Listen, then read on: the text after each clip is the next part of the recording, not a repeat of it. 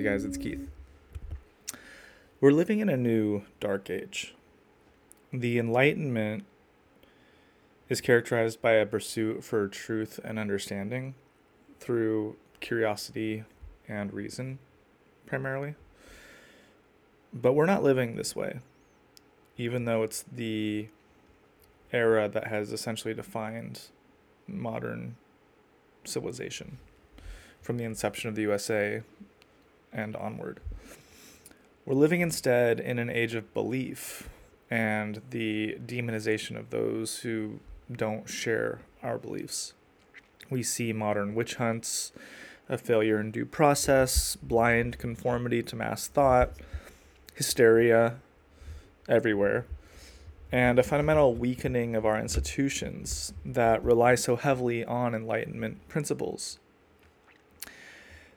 Trust the science, as an example, as a phrase, I find really troubling. The field of science is corrupt, just like most fields are. It's corrupted by perverse incentives, specifically through funding. Capitalism is not an ideal economic structure, and the pursuit of science exists within it. And as such, you have scientists chasing the money and not necessarily lying with facts or contorted truths, but indeed pursuing very specific agendas and tailoring research toward those agendas. Funds are controlled through governing bodies that are fundamentally political, and the politics of the day will therefore bend scientific output toward certain directions. You see this with climate science, regrettably, and you see this with the pandemic. Indeed, social policy must be informed by science, which is to say that it must be educated and informed by evidence derived by the scientific method. Let's review what the scientific method is. We start with a question or an observation. We research and we form a hypothesis. We do experiments and we analyze the data that result from those experiments to form a conclusion. But we don't even stop at the conclusion. We then repeat the whole process to test it again and again and to aim actually to disprove our hypotheses. We have to control for variables. We have to subject our data, our findings, to new changing control groups. And this is how we arrive at some of the greatest discoveries of our time. Gravity, the Earth revolving around the sun. All these kind of ideas could not have happened if belief were taken as a given, if we just had to accept what authorities said, like the Catholic Church regarding heliocentricity. So what's going on now? I think now we're falling prey to logical fallacies, just as we had in the Dark Ages, pre-Enlightenment. There was tremendous appeal to authority. That authority happened to be the church, by and large, and kings and kingdoms. What is our authority now?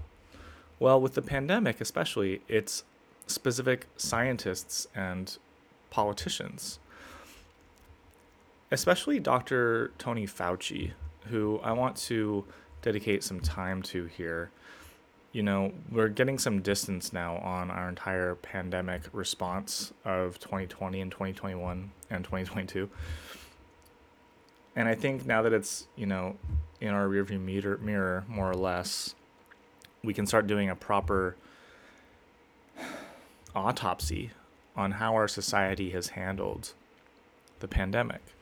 And I would say that we handled it very badly. I'm on record on this podcast over the years since the very beginning of this pandemic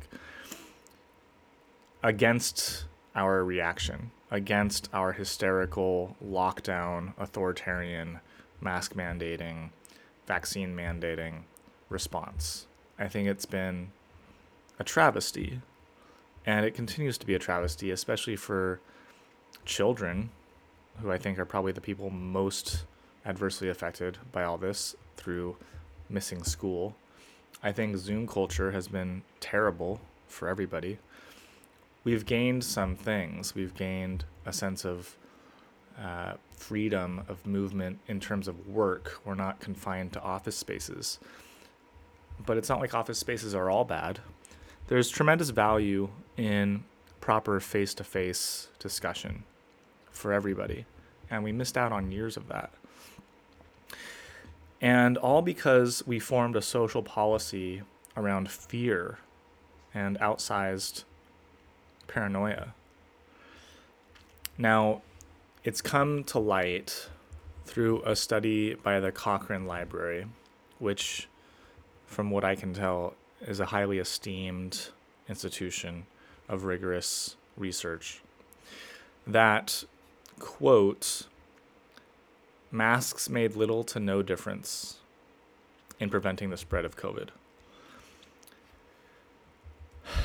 It's also come to light that the lab leak hypothesis regarding the origins of SARS-CoV-19 is far more likely than the wet market spread. Of course, there's plenty of evidence that suggests how detrimental it has been to the psyches of humans writ large. The effects of locking down and avoiding contact with others, isolation. This has been terrible for everybody.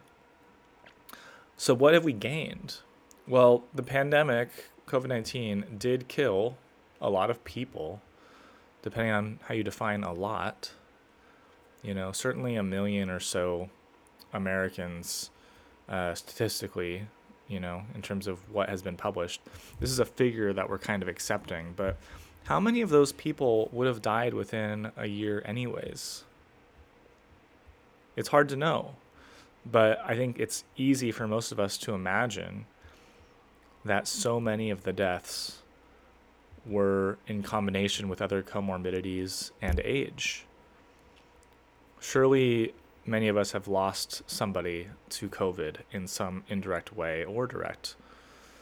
But COVID isn't exactly a disease that's easy to pin down.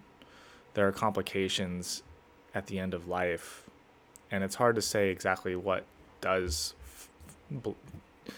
deal the fatal blow, so to speak. Old age, in quotes, is how we often describe many people's deaths, because it's a series of systemic failures within the body. It's not one specific thing, unless it is easily identifiable as a cancer, for instance. COVID was certainly used as a reason or cause of death on many death certificates. But one has to question how corrupt the medical community became to funding and the like, when the numbers of COVID deaths certainly affected how much money they were given from various sources. I don't mean to sound conspiratorial here. I'm happy to, again, go with the flow by and large to get my vaccine shot, as I did, happily just a single dose.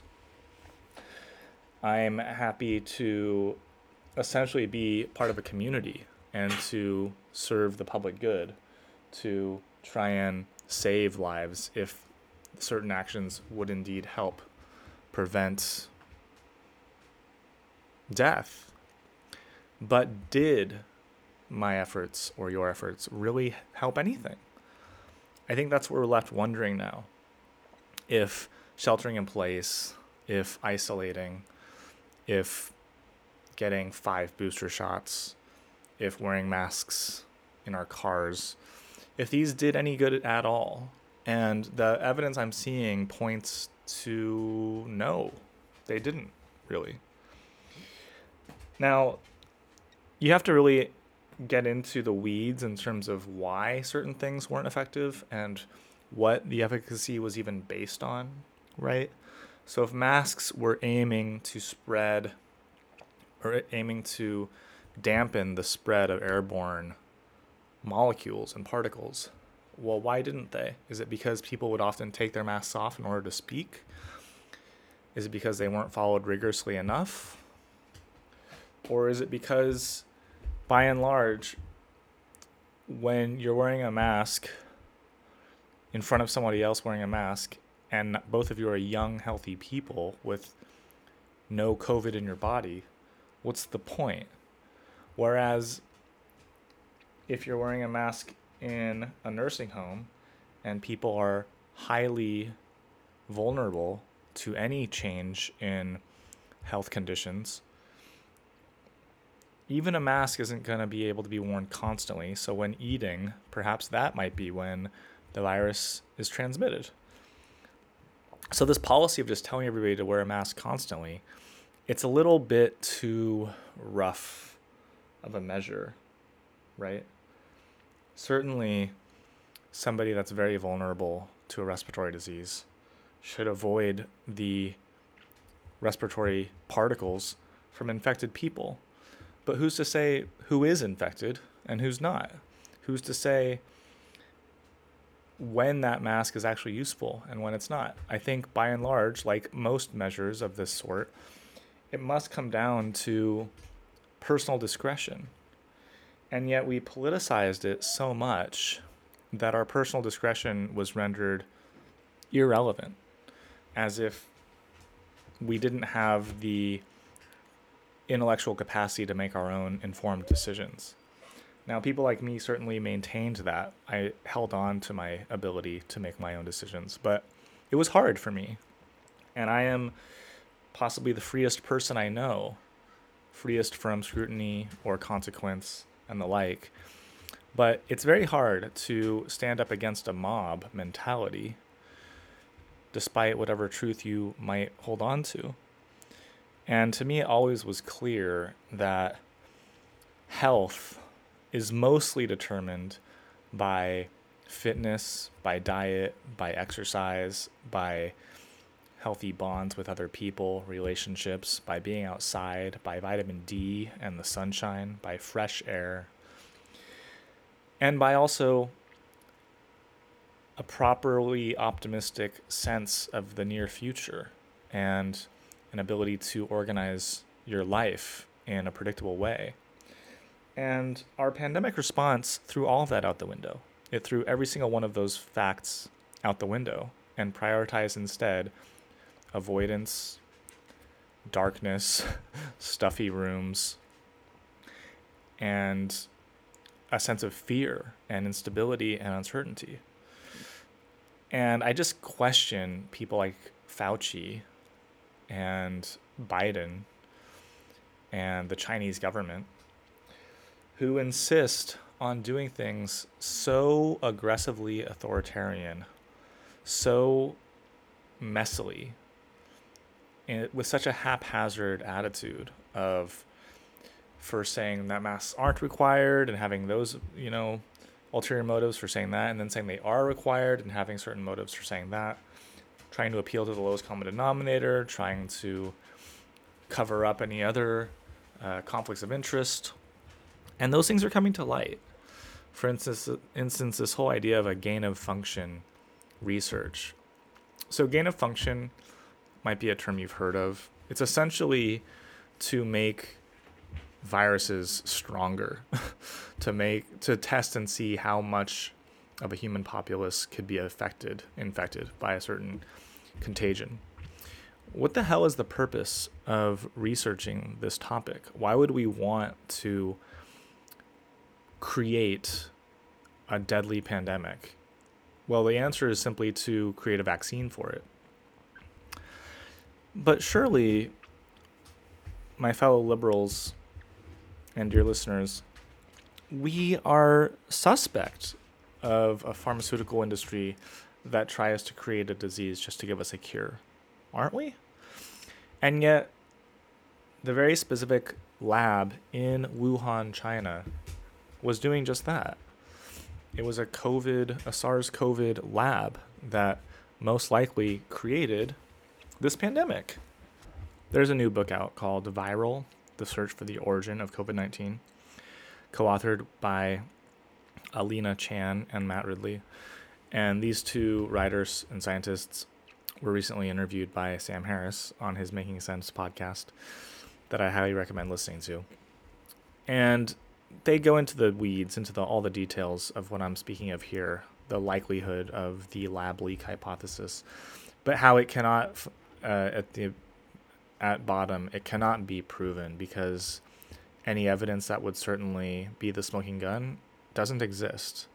The lab conveniently hadn't kept certain records, had conveniently distorted and muddied certain facts that could have been researched to find this out. And it goes back to that scientific method. Research requires the collection of data points, but you can't collect data points that you're not looking for or that don't exist. And it makes me wonder how certain data points might not exist. Certain things are being covered up by the Chinese government, which shouldn't surprise anybody.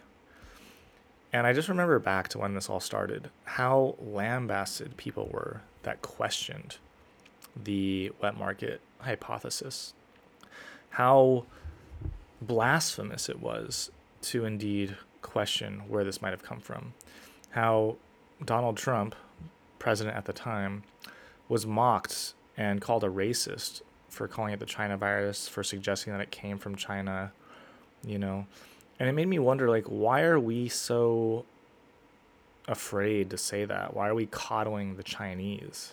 It didn't make sense to me. From NPR, I'm looking at this Reddit post, which looks pretty bad now, as a lot of things are. From December 2020, a new poll finds 40% of respondents believe in a baseless conspiracy theory that the coronavirus was created in a lab in China. There is zero evidence for this. Scientists say the virus was transmitted to humans from another species. So, NPR, like every major publication, was presenting a certain hypothesis as fact and acting as if all scientists were in agreement on board with this, which is definitely not the case. Scientists disagree about things all the time, and yet there is this sort of consensus among the scientific community that we're made to think exists and to believe. There are certain consensuses, I'm sure, among the scientific community, such as gravity or E equals mc squared. These are the kind of hypotheses that basically nobody doubts. But to say that all scientists agree that the lab leak is false is wrong. It's just plain wrong. And there's plenty of evidence. There was plenty of evidence at the time when NPR wrote this. There is that exact lab in Wuhan. That alone is interesting. That seems undeniable that fact is interesting. How many labs in the world research SARS or COVID respiratory viruses? A handful. And one of them was in Wuhan, China. So it's a little strange to be told not to look at that, given the smoke screen around it. The way that went down was that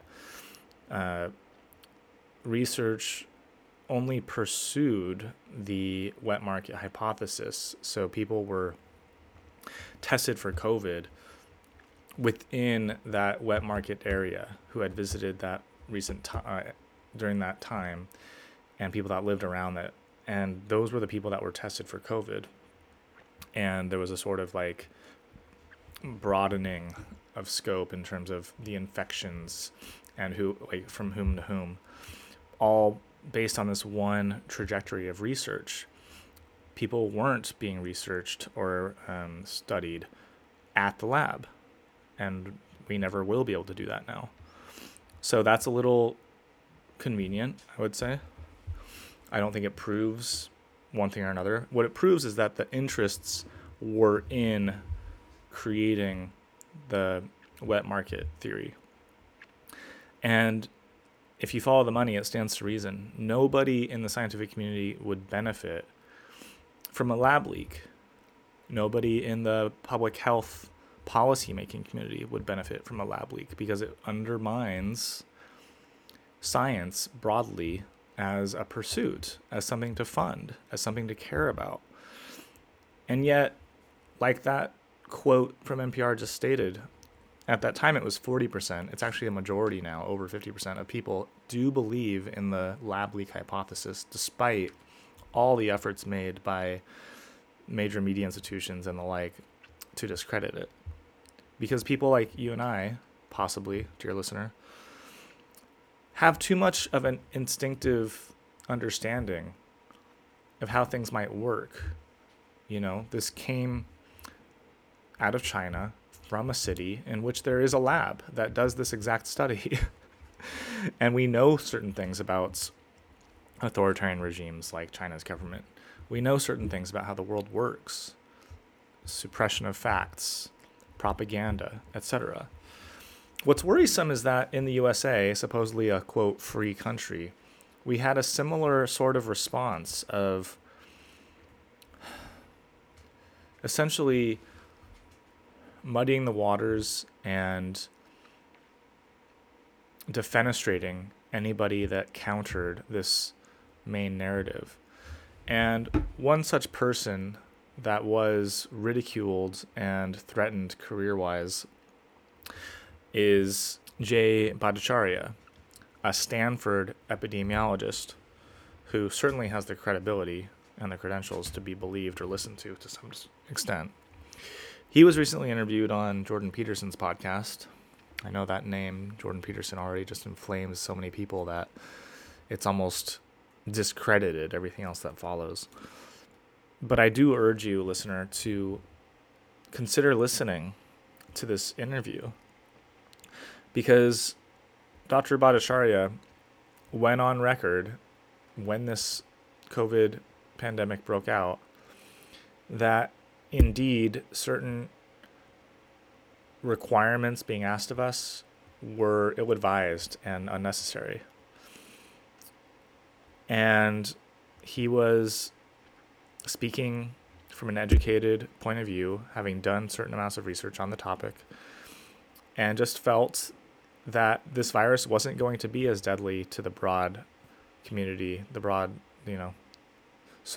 global community, as others made it out to be. And I think, in my opinion, he turned out to be right. Now, we can possibly disagree to some extent on how deadly and devastating the virus has been. It is very hard to know, given the numbers that we are asked to trust. We need some scope there. We need some perspective. 1 million sounds like a lot, but, out of 350 million, it's far less than a percentage. And like I said, it's hard to know how many of that 1 million would have died anyways. So it's a messy, unreliable number. And globally, it's even harder to really pin that down. But proportionally, compared to the seasonal flu, for instance, how deadly was it? These are questions that are important to wonder about. And yet, with a phrase like trust the science, we're not actually encouraged to wonder about these things, which is a little counterintuitive, because isn't it the job of science to pursue such a question? Well, again, when you have policymakers and scientists who are corrupted by funding, you create these perverse incentives that muddle anything that might look like a coherent and cogent way of moving forward. And that's just very sad to me. It's very, very sad. It's also just very sad to consider how many people, how many free-thinking people or well-meaning people were demonized for being conspiracy theorists, for being too radical, for being troublemakers, for, not towing the line. as if people like me were interested in hurting the elderly by not masking up, as if all anti-vaxxers are somehow these crazy, non-scientific, you know, who knows what. I mean, within the anti-vax community, you have new age hippies and you have urban black people with a history of government distrust. These groups have very, very little in common, but they both are skeptical of vaccines. And so you can't just paint with a broad brush that everybody that's opposed to a vaccine is stupid or, sociopathic. You just can't say such a thing, given how many different kinds of people there are that are skeptical of something like a vaccine. And we do have evidence of people reacting negatively to the vaccine. We have,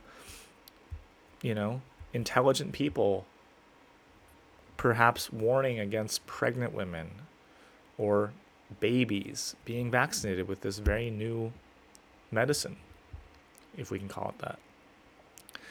Why am I saying all this? Well, it's not to make anyone feel bad. It's not to congratulate myself or to assure myself that everything I've done is correct. I definitely don't know if that's the case. I did get vaccinated.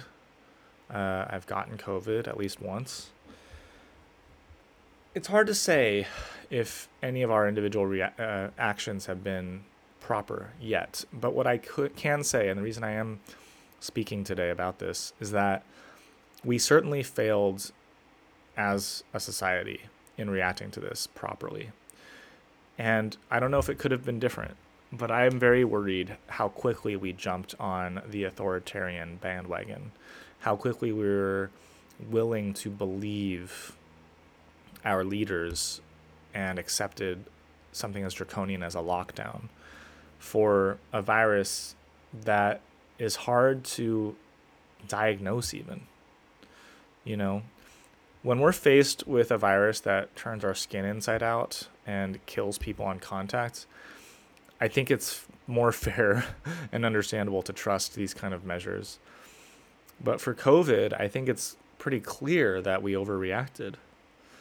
And those effects, we'll be feeling the ramifications of those reactions for a long time coming. And my sympathies, again, go mostly toward the youth who had to miss school in formative years and who are still being asked to mask. Why? Why are kids now the ones that have to mask up? I think it's so sad.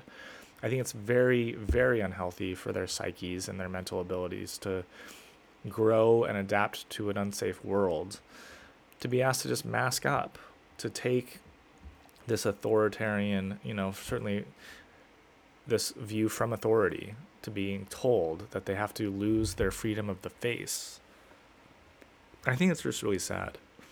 And I just wonder, dear listener, if you are still as gung-ho on these restrictions as you have been in the past, or if perhaps you are reconsidering some of what's happened.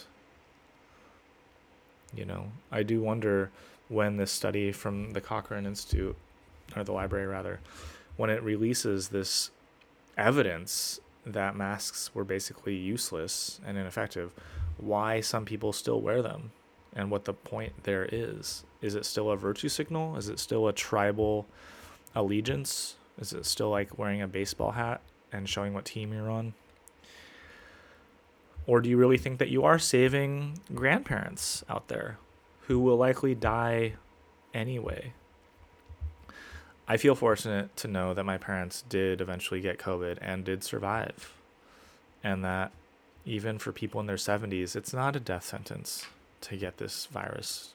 Certainly not anymore now that it's mutated. I think it's become weaker. I think it's become perhaps more contagious, but certainly less lethal. And that's probably a great thing.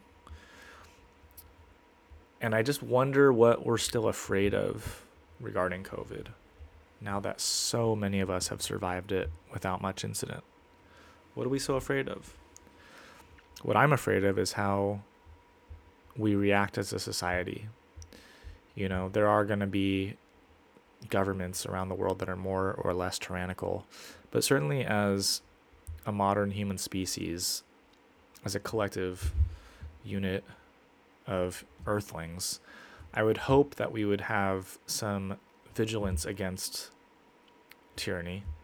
I hope that we could speak up for our independence and individuality.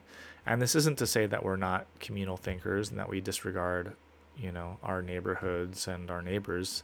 Indeed, I think communities specifically suffered because of this lockdown mandate phenomenon. It's the small businesses, it's the schools, it's the neighborhood gatherings, it's the socializing, the casual socializing. Those have been what have hurt the most. So when I say that I am anti-mask and anti-lockdown, it's because I advocate instead for getting out of your house, gathering in other places in public, being with other people, drinking, being merry, music, street fairs, in-person meetings, handshaking, hugging, love. These are the good things that keep us healthy as individuals and as a community. And I think it's just such a sadness and such a tragedy that we are willing to throw all that out for the fear of this amorphous, quite faceless virus. And I'm looking forward to this autopsy on our reaction to continue. From other podcasts, you guys have your own people that you listen to, I'm sure. It doesn't have to be Sam Harris and Jordan Peterson, but I still do advocate for those two guys. Sam Harris, indeed, was one of the strongest voices for taking this virus very seriously. And I'm glad I had him in my ear. He was not going in the direction I was, but he kept me from going overboard with my more libertarian approach. And he has had to basically walk back, certainly not revise what he was saying. He admitted in his interview recently that he was indeed somebody that said, why are we so concerned about where this came from? Why are we considering this lab leak hypothesis? He was concerned about controlling the spread of the virus. That's what his concern was. And I think it's fair enough to be concerned about that. He wasn't demonizing people that contradicted him necessarily, though he did do a bit of that with Brett Weinstein and ivermectin and anti-vaxxers in general.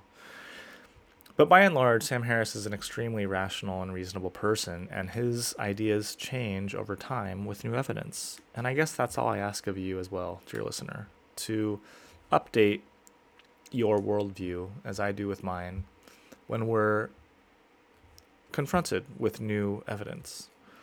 And it so happens that the evidence lately has been validating a lot of what I've been thinking.